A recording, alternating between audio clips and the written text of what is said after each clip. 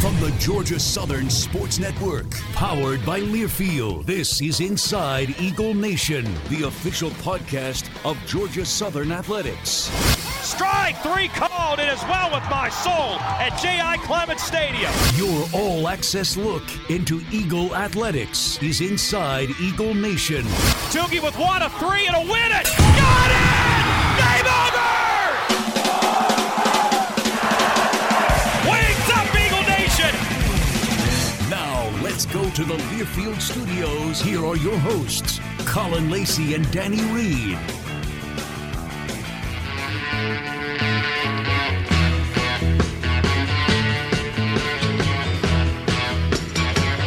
A little bit different way to bring in this week's edition of Inside Eagle Nation with the Braswell's Jam of the Week. As you may have guessed, that is Satisfaction from the Rolling Stones, and how that applies to Georgia Southern, you may ask? Well, we're going to take you back to 1965. On May the 4th, the Rolling Stones played at Hanner Fieldhouse. Admission was $2.50. We were talking with Chad Willis last week on one of the virtual facility tours that'll be coming out in the next couple of weeks, but we're talking to him, and he actually had a poster that was for May the 4th of 1965 when the Stones were at Hanner, but it was 2 days after their second appearance on the Ed Sullivan Show that they made their way to Statesboro, their first concert in the American Southeast. Again, 10 songs, admission was $2.50. Then 1 week later, they made their way to Chicago and recorded Satisfaction. It was released later in 1965 and was quickly the first number one that they had in the United States. Had a little bit of Casey Kasem in you there. Whatever works. I did not realize that about Satisfaction. Yeah, I didn't either. And this is some of the stuff, and people may not realize that some of the stuff that we tell you that you may not know that we say on Inside Eagle Nation, a lot of it, we're learning it for the first time as we're telling you. So we're all learning together. Yeah, if there's an element of surprise in how we're telling you this, it's because we didn't know what it was. Yeah, we had the surprise about 30 minutes prior. But welcome into this week's edition of Inside Eagle Nation. This week brought to you by our good friends over at Ford in your Georgia neighborhood Ford dealers. Colin Lacey alongside the voice of the Eagles, Danny Reed, as we continue throughout the quarantine era here in Georgia Southern Athletics. But as always, Inside Eagle Nation is brought to you by our good friends over at Arcola Septic. Arcola Septic is your premier septic services provider to Bullock, Bryan, and adjoining counties, and a great family-owned business that's run by a pair of Georgia Southern alumni. Make sure to give them a call at 912-318-7939 or visit them online at arcolaseptic.com. For both commercial and residential customers, their more than 10 years of experience can help you out with pumping and servicing your septic system, drain field repairs, new system installation, and all of your septic needs. Remember to follow them on Facebook, Arcola Septic, yesterday's Meals on Wheels. Before we get too deep into this week's edition of Inside Eagle Nation, have a little bit of a news note that we would rather not bring to you, but we have to on this week's edition. But this will be the final edition of Inside Eagle Nation for the foreseeable future because of all the hard times that everybody's going through with the coronavirus, with athletics being shut down as far as games are concerned. Danny and I have both been put on furlough by our employer of Learfield IMG College for, at this point, it's 90 days, so if everything goes the way that it's scheduled right now, we should be back around the middle of July and get ready for college football to kick off up at Boise. But as of right now, for 90 days, you and I will be kind of taking a step back, so there will be no Inside Eagle Nation, and the podcast will be halting for the next couple of months.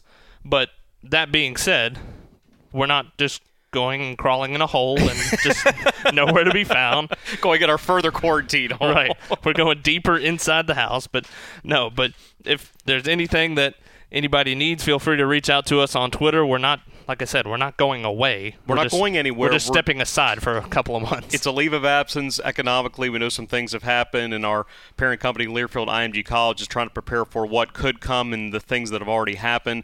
So this isn't the only instance. There are schools all across the landscape, a lot of schools that they own the rights for, they're having to do this. In fact, for people that are still employed and that are still going to be getting a regular salary, they are taking substantial pay cuts to try to make sure that we can get through this. And when we get back to normal, we can hopefully rediscover whatever that normal is. But we won't be able to do anything actively on social media. We won't be able to do this. We won't be able to do various other projects. Now, there will be some things you will still see coming out over the next few weeks and months. Our True Blue Eagles are already done, so those will continue to go out on Mondays. And you may see a couple of other things filter out, like the virtual tours of the Georgia Southern athletic facilities. Those will be coming out over the next few weeks and months. We've done some Zoom interviews with some current and some former student athletes about how they're handling all this. So those things that will still come out, those have already been finished. They're just in the post-production stages. But as far as after April the 16th until at least July the 15th, Colin and I will have to go on a temporary leave of absence. So once again, as of right now, it'll be a 90-day furlough for Danny and I, so we will be stepping aside for 90 days. But speaking of Learfield IMG College, one of our brothers around Learfield IMG College that a lot of people have heard about over the years, and Bill Colhane down at Texas State, decided that he is going to step away from being the voice of the Texas State Bobcats. Announced it earlier this week via social media and Texas State Bobcats website. But we've talked about him and Brant a lot. Brant making the move from the radio side over to the ESPN Plus side over the last couple of years. But Bill Colhane is one of the best people. We've talked about his catchphrase of "light that star on Jackson Hall." Gave the history of it. And the history of it. We went by Jackson Hall, saw the star. I think every broadcast that I've ever done anywhere close to San Marcos, I think we've talked about it. But Bill, as good as he is on air, and this is the way it is for a lot of people around the Sun Belt, that we're so honored to be able to be a part of the Sun Belt broadcasting fraternity. We got to catch up with everybody via a Zoom call a couple of weeks ago. Yeah, the fact that went off the way that it did still shocks me. But Bill Colhane stepping away, he is one of the best broadcasters that we have ever met, and I think you and I both said it within the span of about 5 minutes on social media, which, shocker for us, but it was an honor to become one of Bill's friends, and I think it's pretty safe to say that the three of us are pretty good friends. I'll say two things about Bill. One is a joke. You probably know what I'm going to say already. Yep. I've probably mentioned this on past broadcasts or past editions of Inside Eagle Nation, but watching Bill broadcast a game, and I'm going to go back to the 2017 baseball tournament in Statesboro where you and I were in the top of the visiting booth watching him and Brant call their game against Coastal Carolina, which came in as the top seed. It was single elimination because we lost the first 2 days because of rain. That was the first time I'd ever been in a booth to watch those two work together, and by the way, they're phenomenal together, and you can tell they worked together for so long.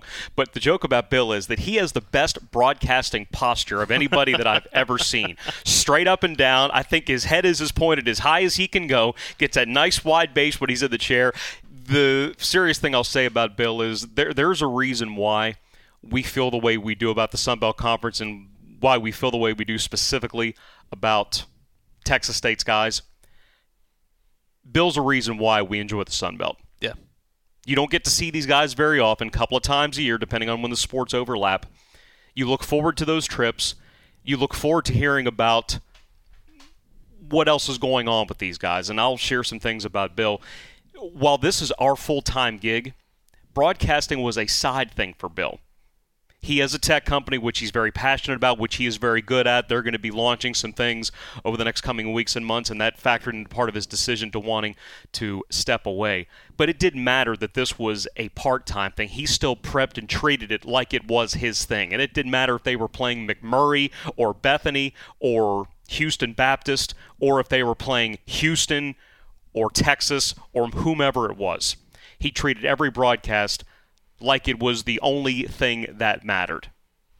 And you would never know, kind of echoing what you just said, you would never know that it wasn't his full-time gig. Yeah.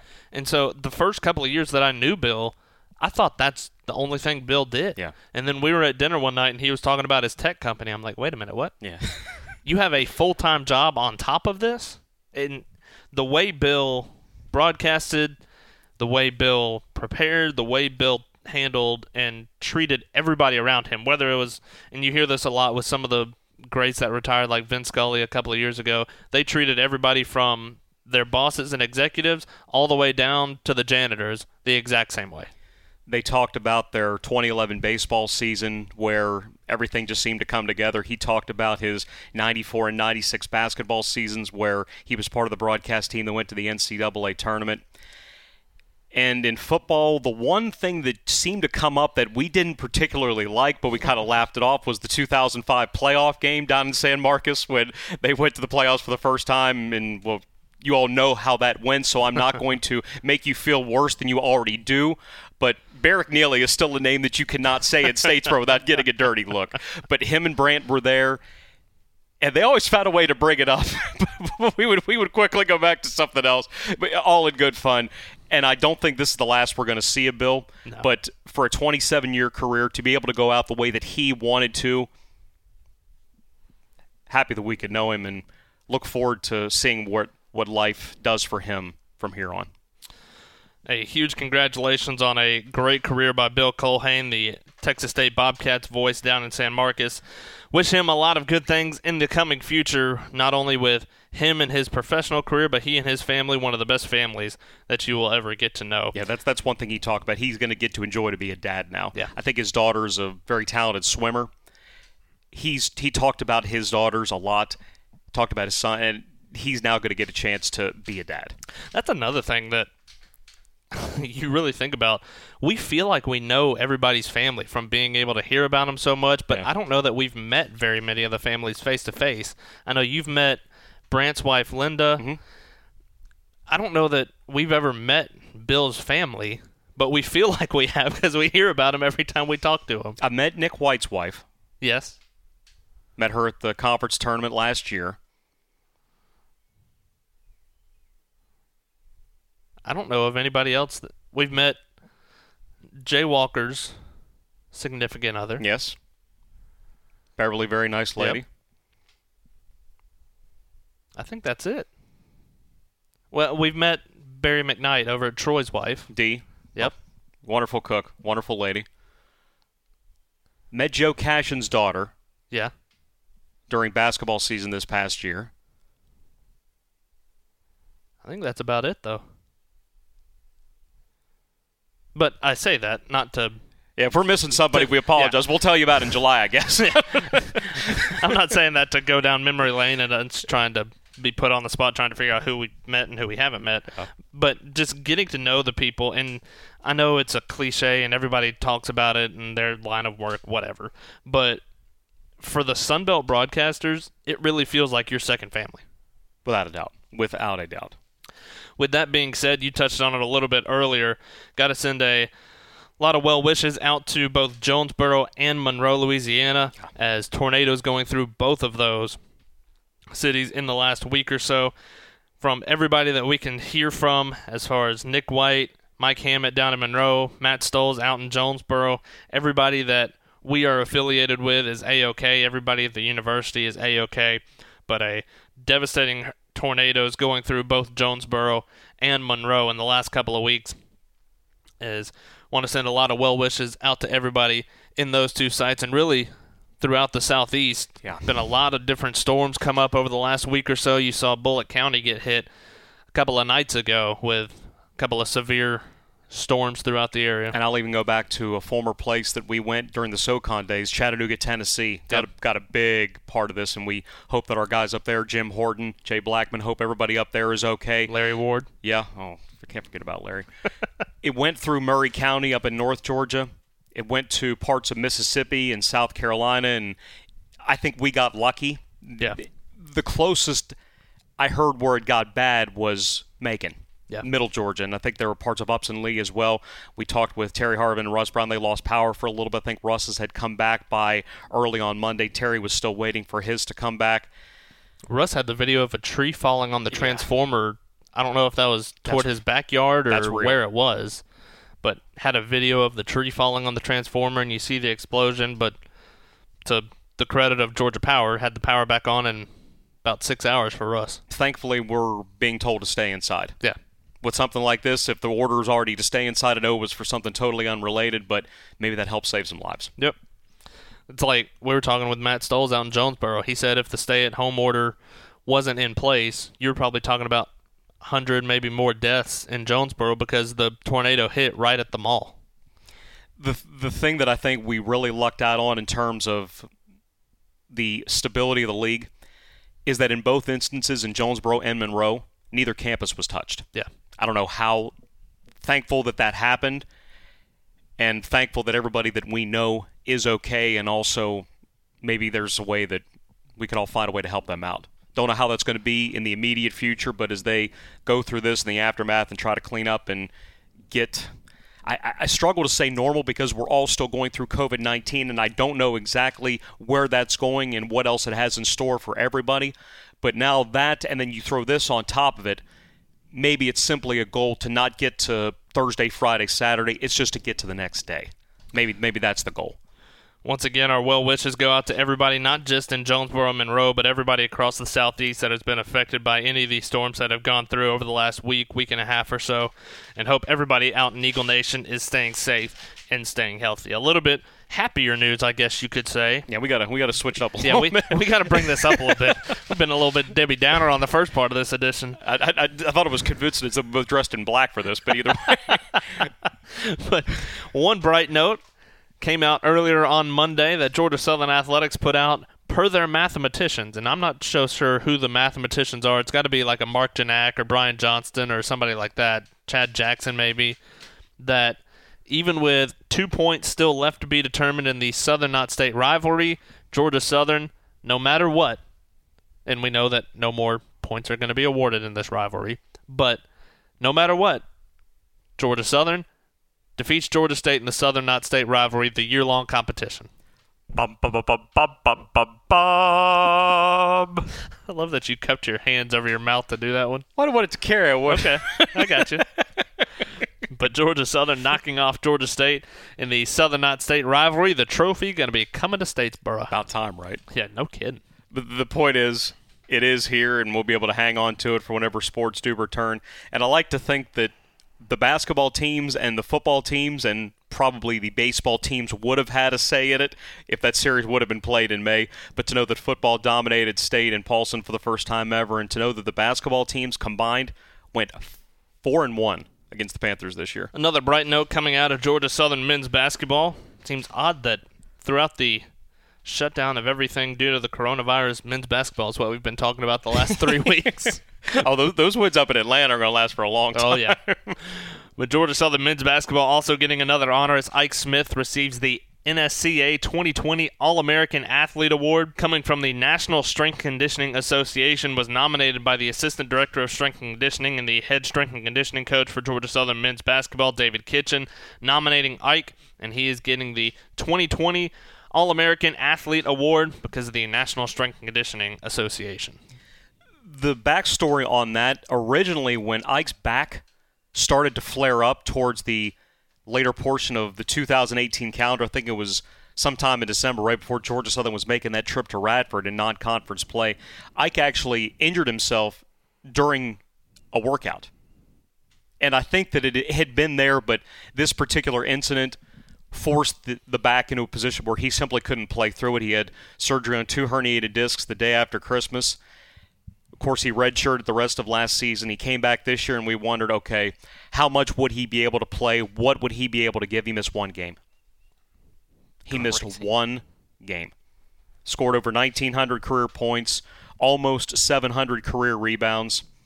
The fact that he made it through just about the entire season, and okay, for this sake, he made it through the entire season. The one game that he missed was North Florida. He had banged up his knee a couple of days before, didn't want to press it. So that was one that, and I guess you were okay at least saying chill, because maybe it saved him for a couple of games later on in the schedule. But the fact that he was able to still come back and gave us such a great way to go out on with those 2 dunks to finish his career against Georgia State, A-okay. Again, Ike Smith getting another honor, and it's almost starting to become a Ike Smith Ring of Honor of everything that he's gotten this year, and well-deserved. Well, the fact that he got an award for strength and conditioning with as broad as his shoulders are, he could be able to fit everything on top of them as he's now back in Gainesville. As we continue on this week's edition of Inside Eagle Nation, brought to you by Ford and your Georgia neighborhood Ford dealers. A cool story that you brought to my attention just before we started recording this over the last weekend. Oh, boy. Head coach Rodney Hennon putting on Twitter, and if you would have told me probably 36 hours ago that Rodney Hennon and Bobby Boucher, the water boy, were connected in some way, shape, or form, I would have leaned back in the chair, crossed the legs, and put my hand under my chin of trying to figure out what you were talking about. You would have been the hand on chin emoji that we could send. Exactly, the one that's kind of looking up towards the corner. Yeah, exactly, that one. All right, so I didn't see this over the weekend. You brought it to my attention, so take me through of what goes on linking Rodney Hennon and Bobby Boucher. All right, a couple of days ago, ESPN put out this image, who is the best athlete or who's the GOAT, whatever, in fictitious movie characters. And they gave 4 for Adam Sandler, and they gave 4 for Will Ferrell.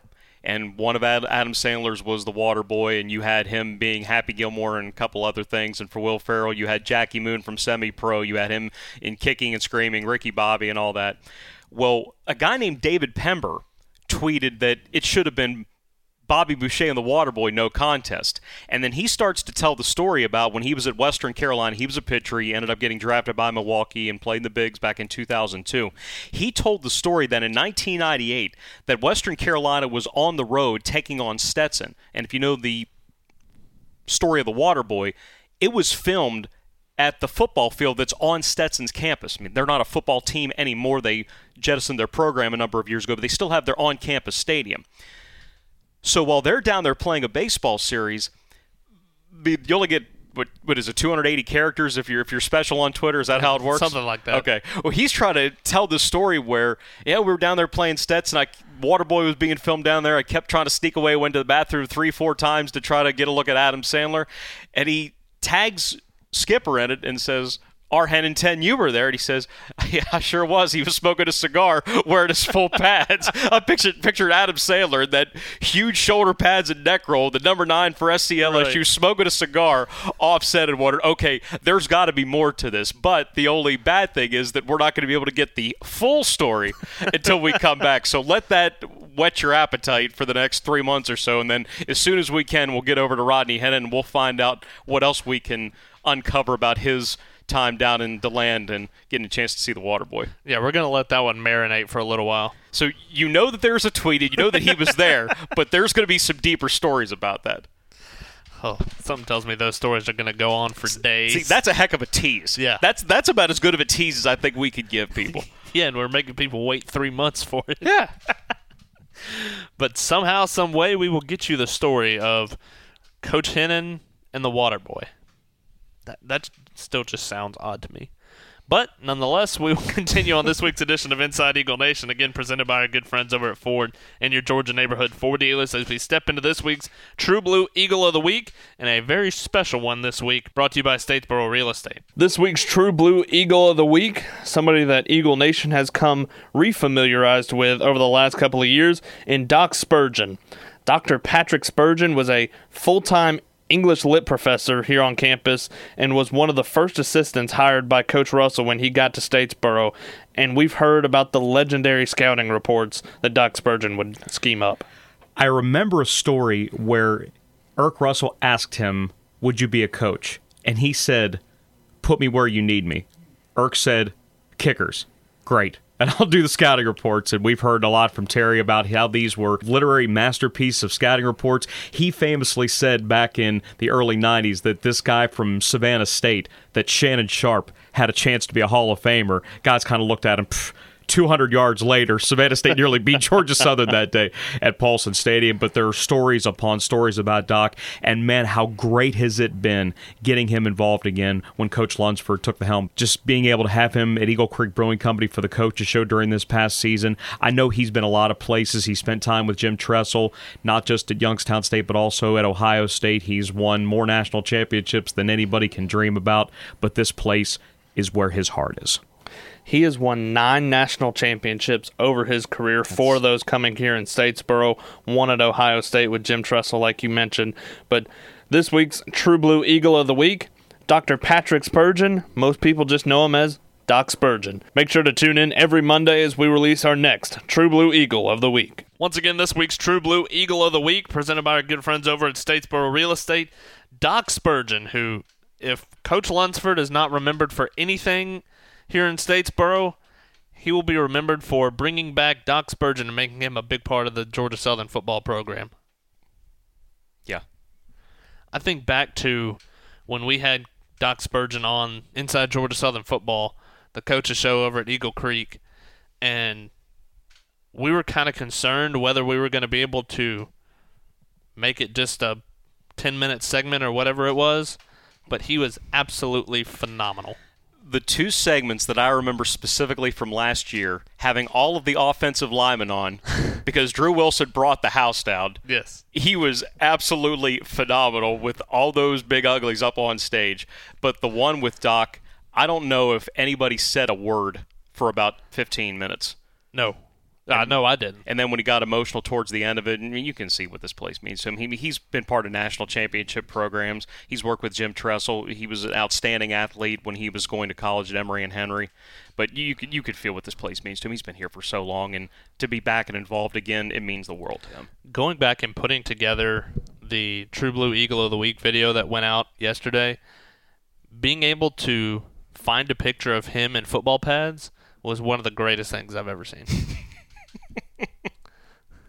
But again, this week's True Blue Eagle of the Week, brought to you by our friends over at Statesboro Real Estate, is Doc Spurgeon. We move along in this week's edition of Inside Eagle Nation as we move into Beyond the Bio, brought to you by Optum Healthcare. Time now for Beyond the Bio with Colin Lacey. Welcome back into this week's edition of Beyond the Bio here on Inside Eagle Nation. As a little bit different edition of Inside Eagle Nation and Beyond the Bio this week. Not necessarily somebody specifically tied to Georgia Southern, but has a lot of ties and a lot of love for the Georgia Southern family. But this week it'll be Brad Stallings, the grandson of Georgia Southern great head coach Jack Stallings. And Brad, appreciate you joining us. Thank you for having me, Colin. Hail Southern. Now, take us into kind of you and your granddad's relationship. I know seeing it on social media is really how you and I connected, but Sure. Take us through what that relationship between you and your granddad was like. Well, I was born in 90, so about 90 to 99, honestly, it was just family gatherings until then, because he was such a busy man traveling. I mean, he coached baseball on 6 or 7 continents. He was always busy, but he did show love to us whenever we had the time. And on those days, when growing up, none of our family played sports, so he didn't force any of that on nobody. None of my uncles played. And then I started growing a real fond love for baseball. I think it was born in me. And once I started showing that love, the lessons started flowing. And there was many times when I'd get sent out in the woods with an axe and have to cherry pick down trees. And he swore on me that it was going to make my swing better. And it did, he claims. Where did it really start, him showing the love for baseball, and how, being part of his family, how much did you see the love of baseball really come through him? Everywhere. In every aspect. Once I started showing love, every trick, every lesson in life he took back to a way that it would make me better and towards baseball. But until that day, it was just war stories and typical hunting stories. And Norma, she was a harder worker than him in some aspects of life. So we would be mending fences. He was mending fences until the day he died. You know, he was always out on the farm. He was a harder worker at home, I think, than maybe he would have been on the ball field. But some people would disagree with me there. But I know his love for not only Georgia Southern but Florida State and baseball has really kind of come into you. Where is the first kind of recollection that you have of him talking about Georgia Southern and what that meant to him personally? I don't know if I can go back to a specific time because it's just been my whole life. But the love, it's in me. And y'all are lucky to have him, because in 1970, when Florida State went to the College World Series, we went to 16 innings. And I think they said the best player and the best pitcher in the nation broke his finger. And if that wouldn't happen, it might be Jack Stallings Field over here in Tallahassee. Now, we've all heard the stories of Jack creating the GS logo, and I know that's been a big part of what you've got. Seeing you on the Zoom call, you've got a couple of hats in the background there. But being able to see how much that Georgia Southern logo has taken off, knowing that he's the one that created it, how much does that mean to you and your family? It means a lot to us, and honestly, every time I see one, it still gives me chills to this day. I remember, everybody knows the Cole Swindell, but when that popped up, I was even like, look at that! That's Granddad's right there. But and we don't see much. It's not that common of a thing, but when you do, you stop and talk to that person. It's like a Eagle Nation, I guess. Everybody wants your backstory and where you're from and what's your ties. Now, his legacy not only lives in Statesboro and Tallahassee, like we've talked about, but really throughout the whole baseball community with USA Baseball. Yes, when sir. did you get through the process of how much he meant to the game of baseball as a whole? From my understanding, I've heard stories, and other people I'm sure can back me up on this or fill you in more. But I know he's named as a founding father for Team USA, and he helped create the game. And like I said earlier, when we were talking personally, he took the game to 6 of the 7 continents. I mean, he was over in Cuba before you could even be over there with baseball teams. And I got a funny story about him on the airplane with Barry Bonds. Because he took one of the Olympic teams over there to play an intramural game, and him, Jose Canseco, Mark McGuire, but Barry Bonds was mouthing off on the airplane, and so my granddad kicked him off the airplane and threatened not to bring him back to America. But the Cuban military had to bring Barry Bonds back onto the airplane, and they said, "No, Skip, you're taking him back home with you. He can't stay here." How much of the stories did you hear, especially in the years after he retired from Statesboro? What are some of the stories that you remember him telling over and over again? That one was a big one. That one was probably every Thanksgiving we'd hear that one. Then there was I don't know what team exactly it was, but he was at one point back up to Jackie Robinson on the team somewhere. I don't know if it was a summer league or what it was, but and there was a specific play from second when he wanted Jackie Robinson, one of my granddad, to pitch the ball backhand. That wasn't how Skip was going to do it. He was a little hard-headed, so he wanted to do it his way. He made an error. I think the next game, Jackie Robinson gave him hell, and that was it. He started doing it Jackie's way, and he took it credit to Jackie Robinson to the day. He always thanked him for that. What was the person behind the coach of what Jack Stallings was? You got to see him from a more personal level, being his grandson. What was the person like different from on the field? Oh, he loved life, and he loved family, and he loved just seeing us happy, and just like I said earlier, he loved teaching you little lessons and try and make. If you were a teacher, he was going to give you a lesson to make you be a better teacher, and as long as you were the best that you could be in that aspect of life and what route you wanted to take, that was all right with him. And I guess that's the coach and the teacher in him as well. We got to meet a lot of your family at the Celebration of Life at J.I. Clement Stadium and Jack Stallings Field a couple of years ago. But what does the Georgia Southern community, Eagle Nation, what does that mean to your family still to this day? It means a lot, and we were going to try and get up there this year, but the COVID-19 kind of wiped that out for us. But honestly, now I'm going to try and get up there a lot more and represent, but I wear GS everywhere I go, and we love Georgia Southern, and all of our family are Eagle fans, Eagle and Noles, and thank God y'all beat Florida in 2013 because that boosted it down here. Y'all got a lot of Nole fans on your side now. Give us a little bit of background on you, what you're kind of doing now and what your life has meant because of him.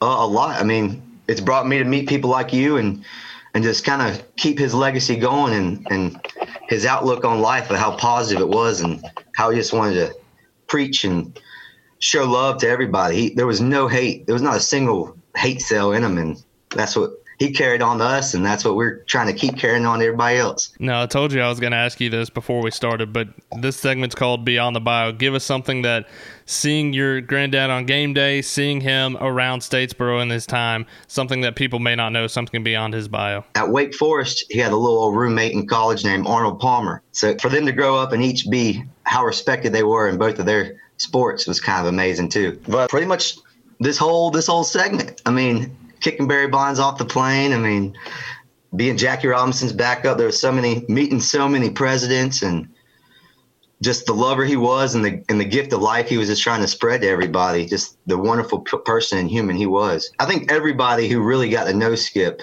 knew the person and how good of a person he was. Brad, we appreciate you taking some time with us and want to thank you and your entire family for the years that you shared him with Georgia Southern and Statesboro. Thank you. Once again, a little bit different of a Beyond the Bio this week, as Brad Stallings, the grandson of Georgia Southern Hall of Famer Jack Stallings, joining us this week, brought to you by our good friends over at Optum Healthcare. Appreciate Brad taking some time, and we have been in contact with Brad for the last couple of years trying to get more of a story of how the GS logo came about, because we know that Jack Stallings created the Georgia Southern GS logo when he made the transition from Florida State to Statesboro, but there's not really a story of why it all came about, where it came from, all of that. So Brad is still trying to do some digging throughout the Stallings family, and we will get you that as soon as we know. But appreciate him taking some time, and we talk about it all the time with different people. We talked about it a couple of weeks ago with Wanda Parrish, how having a link still to Erk Russell is so important.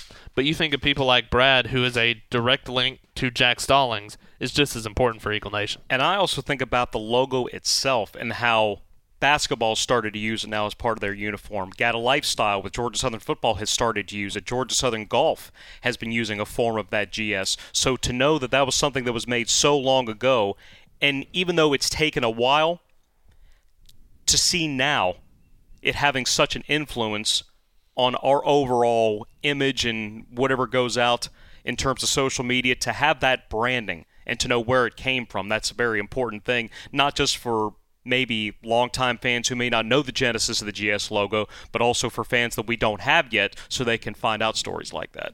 I would love to know, and obviously we will never be able to ask this since Coach Stallings passed away a couple of years ago, but I would love to know what he thinks of having a logo he created if he knew that it was going to take off as much as it had. I mean, you think of the Georgia Southern GS logo, not a whole lot of people know that Jack Stallings is the one that created it, because there's not a whole lot of coaches that can say, I created the logo that the school uses well after I'm gone.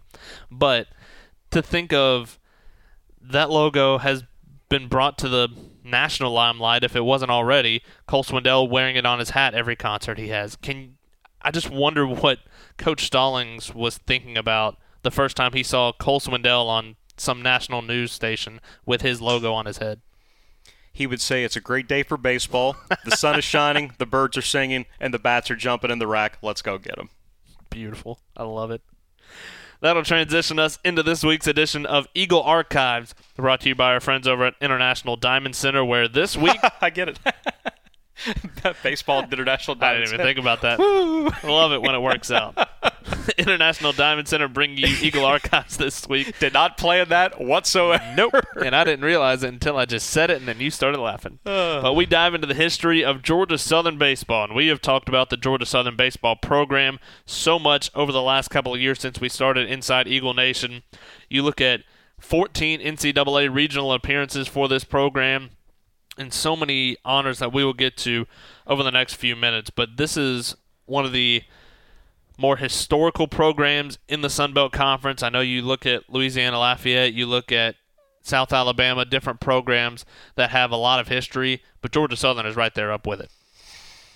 Still waiting to win that first Sun Belt championship, and that doesn't mean we haven't been close. Been to 3 title games in the last 4 years, so I think that it is more than apparent that we can compete amongst Sun Belt teams, and as we found out earlier this year, couldn't compete with the best in the country, sweeping a series from a top 5 Georgia team. Yeah, that was fun. That was a lot of fun. That's another one we're always good. See, this is the year of just being able to beat up on everybody else in the state. I wish we'd get Georgia Tech mixed in if that baseball game would have gone differently, but taking games from Georgia State in football, in basketball, it would have been in baseball, to take 3 from Georgia in baseball this year. All on the same day? All around the same time. It was, within a couple of weeks, all this was done.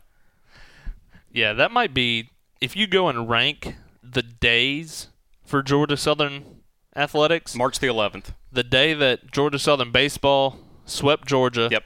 And the day that Georgia Southern basketball beat Georgia State for the second time in the Sun Belt tournament, up there. That may be up there. I haven't thought about it like that. I would do a 30 for 30 on March the 11th, 2020.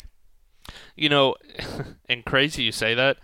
Glenn Ingram, Aaron Soka, and I have said that there needs to be a 30 for 30 on the March 11th and March 12th, because it goes from the highest of highs. You just knocked off Georgia State and Georgia in the same day in 2 different sports, and then the next day is when everything started getting canceled. And being able to sit up in the press box as you were supposed to be making your way from Atlanta down to New Orleans, right? And that got cut short. Yep. Glenn Ingram, Aaron Soka, and I were all sitting in the baseball press box watching the team practice as they got the news that the College World Series was canceled. I'm convinced that needs to be a 30 for 30. Glenn may have to make it, but go for it. Hey, we're going to have time. Yeah, true. Not that we could be terribly active in it, but true. We will sort that out. We will get to it. But taking a dive into the Georgia Southern baseball history. It started back in 1930 when the first baseball program was started, and B.L. Crooksmith was the head coach for Georgia Southern baseball for the 6 years that it was a program before World War II.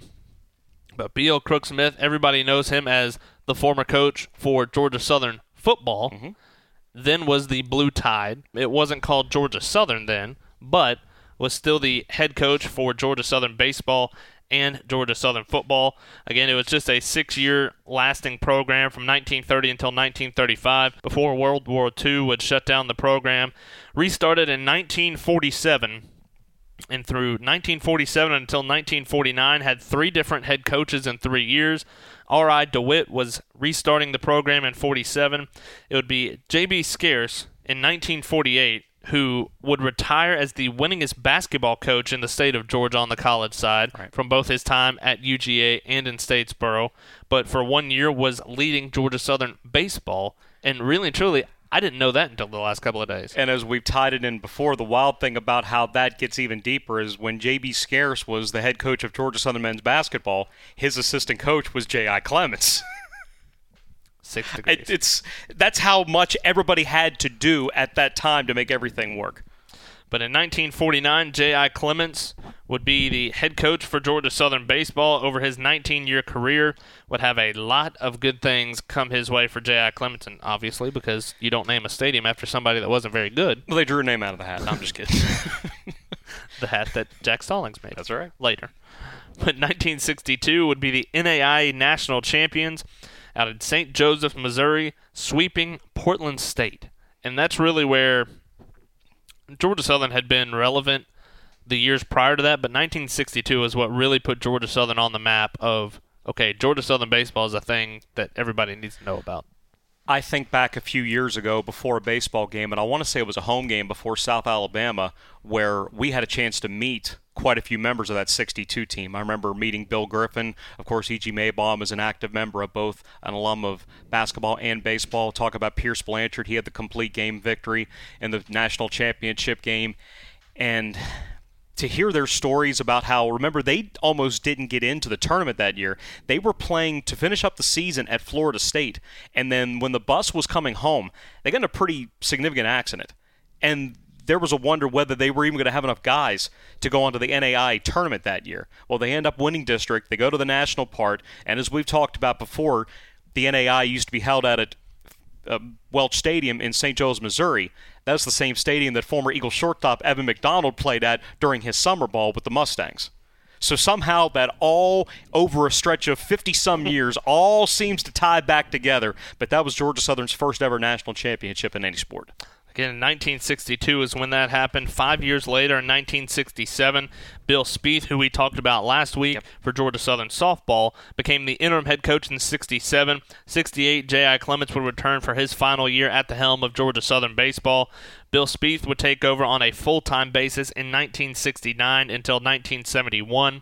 1972 is when Ron Polk would make his way to Statesboro, and Ron Polk, after leaving Statesboro after 4 years, he's really moved on to a lot in the baseball community, was the head coach at Mississippi State, and has really been tabbed as writing the baseball Bible as far as coaching is concerned. And he's referred to as the father of baseball in the Southeastern Conference.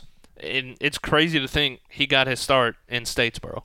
1973 College World Series. After just his second year, that was a program at that point that was junior college heavy. He had a lot of connections down in the state of Florida. At one point, he had worked with Demi Maneri, who's Paul Maneri's father, now the head coach at LSU.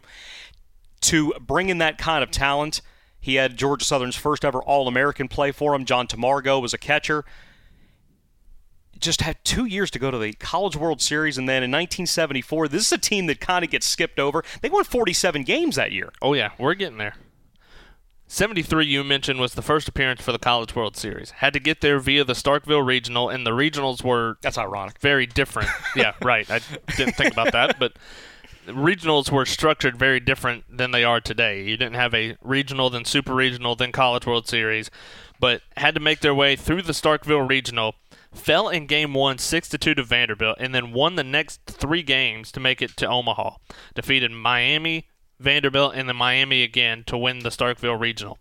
In the College World Series, first game, they fell to Texas 6-3, then got an 8-0 victory over Harvard before falling to Minnesota 6-2 to end the 1973 season out in Omaha. But this is a team that finished up in a final poll in 5th in the country.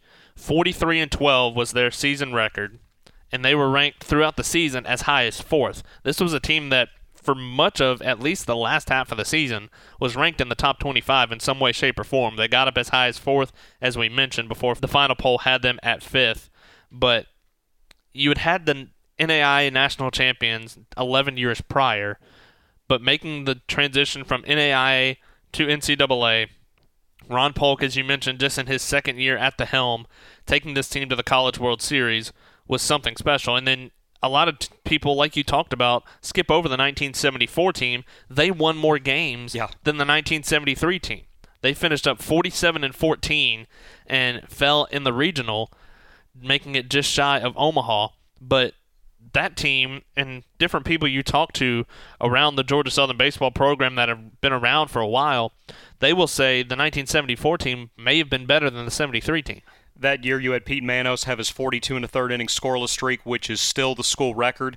Steve Weber was an assistant coach. You remember Steve Weber was a longtime head coach of the University of Georgia. He passed away within the last couple of years. In that year, in 1974, Bob Hope visited Statesboro. I mean, we associate with being one of the top comedians of all time, all the USO tours, all the specials, getting involved with all the roasts and whatever. But he visited Statesboro in 74 in January. Well, how about that? There you are. We talked about Rolling Stones. We got Bob Hope. Wild. And a wild. Not a great Bob Hope, but hey, it's a good enough Bob Hope. But after the 1974 season, Ron Polk would have one more season in Statesboro in 1975 before Jack Stallings takes over in 1976. And Jack Stallings, the winningest coach in Georgia Southern baseball program history, but a lot of the guys that he churned out of this program are something to really talk about. One of those guys that a lot of people don't really talk about all that much, Chuck Lusted, was a pitcher from 1978 to 1981. Had a 19-5 record his sophomore and junior season combined. He was drafted twice. First by the Twins in 1980, decided to come back to Statesboro, then drafted by the Giants in the 26th round in 1981, would play 5 years in minor league baseball in the Giants system, would make it as high as Double-A. But then he would go on to lead the East Georgia program over in Swainsboro. He was the head coach for East Georgia Bobcats for a number of years, coached guys that are still in the Georgia Southern baseball program like Tyler Owens, Rhett Gay. Really had an impact on those guys. And then you look at another guy that in 1979, Scott Fletcher was an All-American shortstop for Georgia Southern baseball. Hit .413 in 61 games in 79, was drafted by the Chicago Cubs, ended up playing 15 years in big league baseball for 7 different teams, 6 years with the Chicago White Sox. And everybody has heard Scott Fletcher over the last couple of years, now a minor league baseball instructor for the Detroit Tigers. Was the assistant hitting coach for the Braves the last couple of years before that. But one of the best stories about Scott Fletcher, and I can't remember who told me this first. It may have been Roger, it probably was. But George W. Bush had a dog named Spot Fletcher Bush. He named his dog after Scott Fletcher. So Spot Fletcher Bush, that would end up passing away back in, I think it was 2004 when Bush was in office. The dog was named after Scott Fletcher because when George W. Bush owned the Texas Rangers, Scott Fletcher led them in hitting for 2 or 3 consecutive years. And so George W. Bush loved Scott Fletcher. He named his dog after him. And then you add another degree of separation. Scott Fletcher and Chuck Lusted would come back together back in the early 2000s, the late 1990s, to coach together at Emory. Scott Fletcher was the hitting coach at Emory. Chuck Lusted was the pitching coach at Emory for about 4 or 5 years, and then they would go their separate ways. Obviously, Scott Fletcher would make his way into professional baseball, and Chuck Lusted would make his way to Swainsboro to lead the East Georgia program. But we talk about so many Georgia Southern football former players becoming coaches, and you just look at under the tutelage of Jack Stallings, those guys went on to have huge impacts in the baseball world. Chuck Lusted, by the way, now the head coach at Holy Innocents High School up in the metro Atlanta area. I did not realize that. I didn't either. Again, wow. What some of these things that we tell you, we learned 30 minutes before. See, even though we make it seem like we do not know near as enough as we should. No, I mean, we're trying to figure it all out.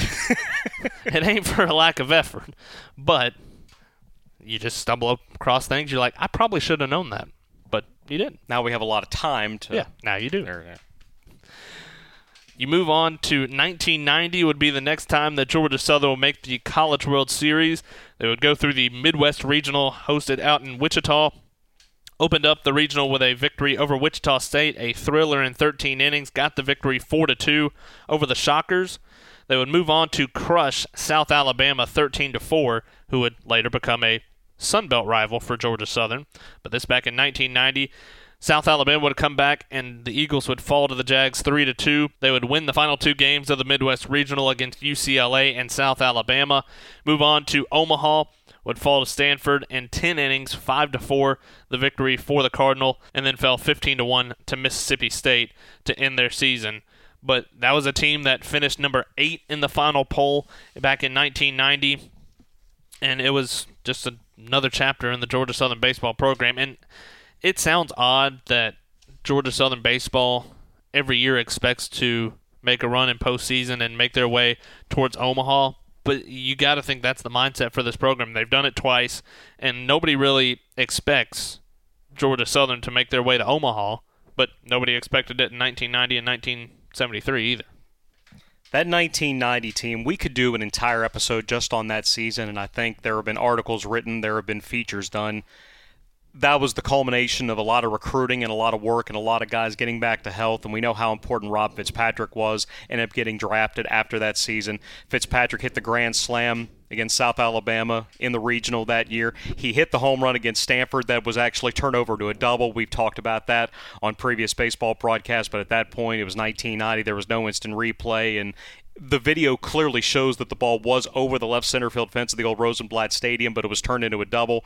Georgia Southern ends up losing, and then they fall to Mississippi State. But to go 50-19, that 1990 season, we've seen that from a lot of different perspectives. Mississippi State, of course, was there that year with Ron Polk as head coach, with a young Tommy Raffo playing for him in 1990, now the head coach at Arkansas State. That was the year that the Citadel made its only appearance in the College World Series. And oh, by the way, Georgia won it all that year, led by Steve Weber, who was a former assistant here at Georgia Southern.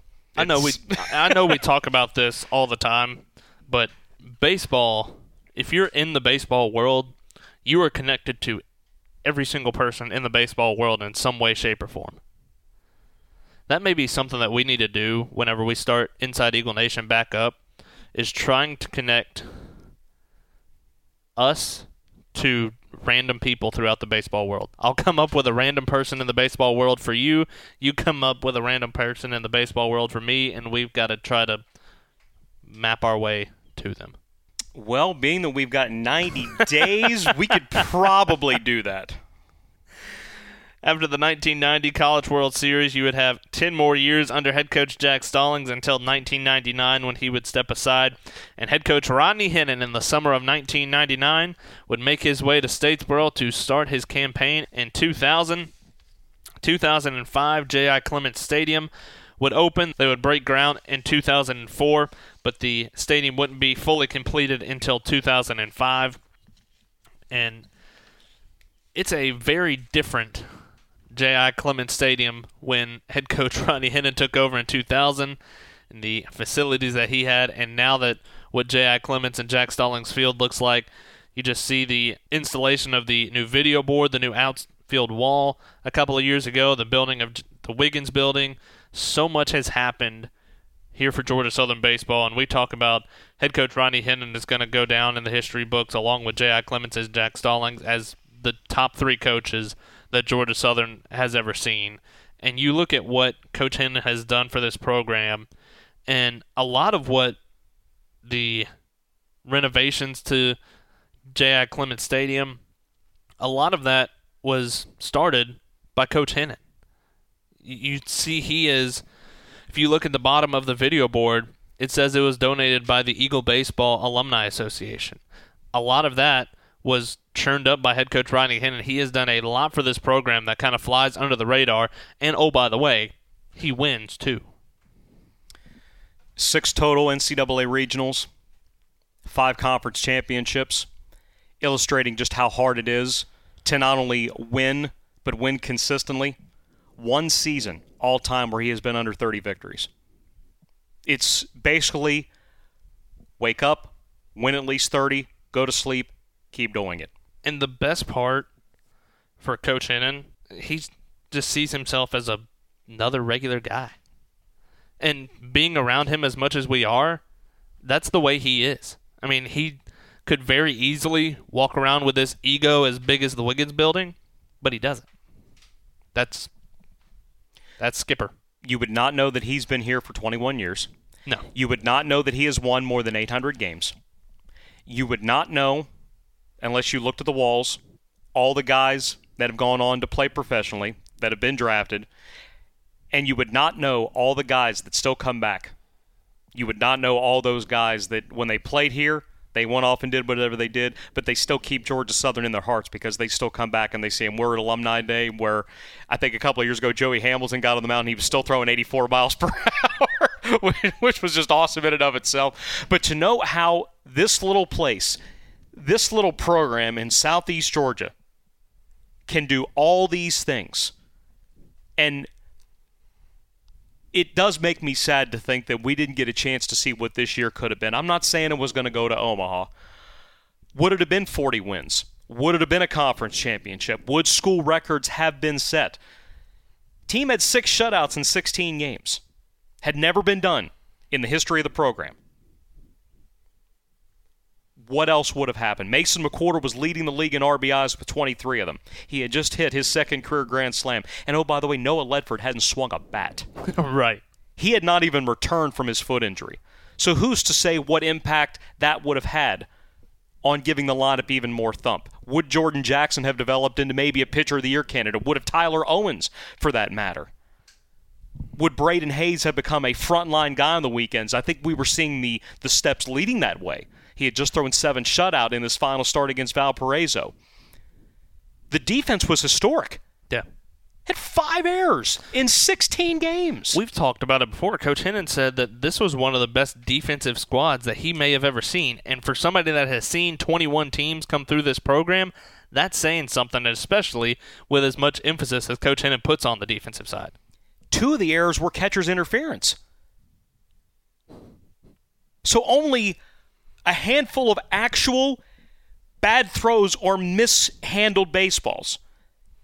I know it was only 16 games, but if you project what that could have been over 56 and then whatever postseason would have been, it could have gone down as not just a season to remember for Coach Hennon's tenure, but maybe in the history of this program. I wish we could know that, but at least now we can imagine what it might have been like.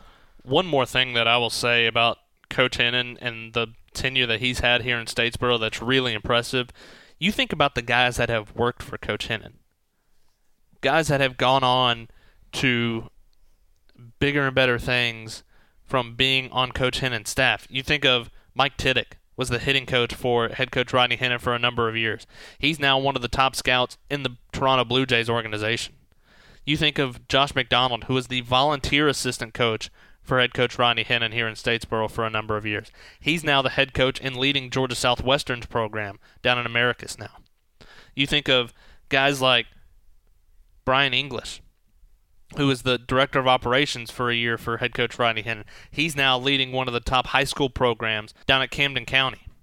There are so many people that have come through and worked for Coach Hennon that have learned what a baseball program is supposed to look like and then have carried it on to so many different things. You get a real instance of how far this program reaches. And in a way, it's basically an extension of what Jack Stallings had started a number of years ago for his involvement with USA Baseball and traveling to all corners of this world, spreading the message of baseball and how the game of baseball can bring people together, show you what's possible. We're lucky that Rodney Hennon has not been scooped up by someone. Yeah. Because it's could have very, very easily been done. But I think about to the summer of 99, and I talk with him a lot about this, when Sam Baker trusted him to lead this program. He had to go through a lot in his early days. He had the hazing incident that people know about, but I'm not going to spend a whole lot of time on. Those first 3 years, NCAA tournaments, winning 40 games, getting to an NCAA 6 times, countless player, pitcher of the year, developing players, but more importantly, developing men. That's the landmark, and that's the hallmark of what a true program really is. Can't wait to see what's along the horizon for Georgia Southern baseball. As we talked about the last couple of minutes, a lot of really good things were happening in 2020 before being cut short because of the coronavirus. But as we learned a couple of weeks ago, all of the seniors for Georgia Southern baseball will be able to come back for another year of eligibility for this Eagle baseball program, and that is going to be something to watch in 2021. So now we get to go on a 3-month siesta. That'll wrap up the Eagle Archives portion. Again, this week, brought to you by our good friends over at International Diamond Center. I still love that we had International Diamond Center on the baseball. Don't tell me that you didn't plan that. I'm telling you I did not plan. I couldn't plan that if I wanted to. But, nonetheless, that's how it worked out. Good note to end on. But again, that will wrap up Inside Eagle Nation, not only for this edition, but for the foreseeable future. Again, Danny and I being placed on a 90-day furlough, so it'll be middle of July at least before you will see us again live at least. Again, a couple of things coming out over the next couple of months that have already been recorded or, as they say in the video business, put in the can. Oh, that's what that means. I guess. Okay. I'm going to go with it. Now, the next time we're on for a podcast, that doesn't mean that we're going to recap everything that's happened for the time that we're away. It's not going to be this 3 or 4 hour episode because that would be the end of us, right. Not just the end of the podcast. But you can track it as you like. You can still reach out to us. We'll be more than happy to help with whatever we can. But we know that with the way things are right now, hopefully it's going to end very soon. But this is how it's going to have to be. So for the foreseeable future, for the voice of the Eagles, Danny Reed, this is Colin Lacey saying so long, everybody. You've been listening to Inside Eagle Nation, powered by Learfield, the official podcast of Georgia Southern Athletics.